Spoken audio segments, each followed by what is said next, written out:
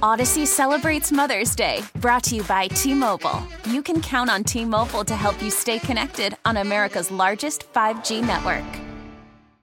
Well, Coach McDermott spoke yesterday, and everyone wondering what's up with Josh's elbow, what's up with his status for play.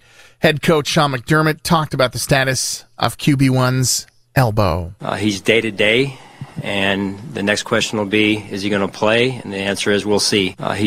We'll see. Based on the medical report that we have, Josh is day-to-day. We will see how he does. We use common sense, and obviously we factor a lot of things into it, medical report being one of them, and our doctor's wisdom and knowledge. So you know how the reporters are, right?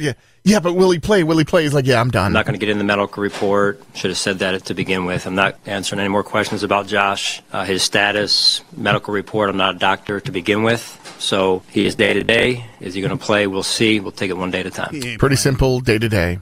The one thing that worries me is how does this affect Josh Allen's handshake with each of the players? Mm-hmm. Because, I mean, there's a lot of side-to-side. There's a lot of up and down, high-five. I mean, what handshakes can he do? And will everybody have to go really easy because we don't want to hurt his elbow?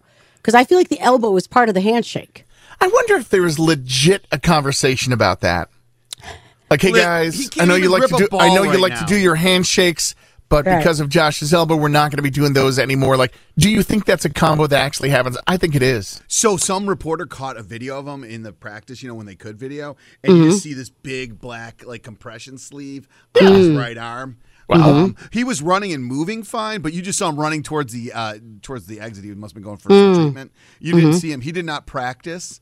So chances are, if he doesn't practice today, he's not going to. I didn't see the picture of that, but was it a brace or did it look more like... It looked more like a compression sleeve. Was it like thin? No, yeah, thin, but it looked tight. You know what okay. What I'm saying? Mm-hmm. It looked like one of those Tommy Copper things you see on those infomercials. Right.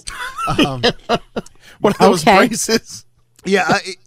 Hey, man, if it works, it works. Listen, I have no inside knowledge. I have nothing, but I highly doubt he's playing. I really do. You have to look big picture, and this is not a big picture game. Mm-hmm. Next week, different story. So a thing happened at the FBI field office. Somebody threw a brick numerous times at the lobby window of the FBI Buffalo field office. Suspect was successful in eventually breaking that front lobby window, but then interior screens kept that person from getting further inside the facility. Person was apprehended by the FBI security guards. No further words on possible charges or injuries occurred during that apprehension.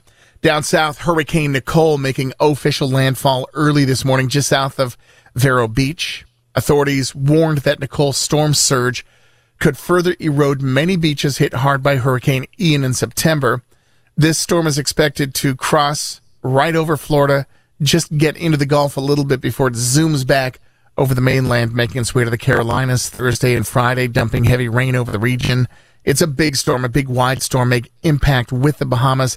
The winds are not as strong as the last big storm. They're topping around 75 miles an hour, which is just the beginning of hurricane strength. So wind, not as damaging. It's the rain and just the heavy rains that are going to be a problem, and the storm surge that comes along with the size of this storm. Lots of rain associated with Hurricane Nicole. Some of the memorable performances last night: collabos Thomas Rhett and Katy Perry, Kelsey Ballerini, Kelly Clarkson, Carly Pierce, Brothers Osborne, and the War and Treaty, Hardy, Lainey Wilson, like all these people getting back together on stage. The Black Keys were part of it last night. I'm pretty sure I saw Zach Brown Band up there. It was a great night of performances, that all in Nashville. But what was super fun is Peyton Manning jumped on board, co-hosting with Luke Bryan, and it was they were busting on each other all night long. They needed a guy on the drum, pa-dum-pum, cha. Every time, pa-dum-pum, cha.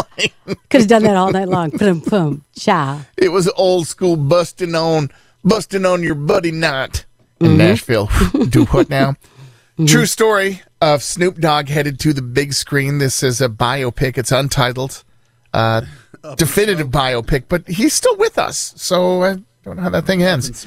Yeah. Anyhow, it's underway at Universal Pictures. Set to direct as Alan Hughes, who made the classic Menace to Society and a lot of other films. Project will feature Snoop Dogg's music catalog, which would be probably the main reason why you want to go see this thing. And who plays Snoop Dogg? Is it Snoop himself? I don't know.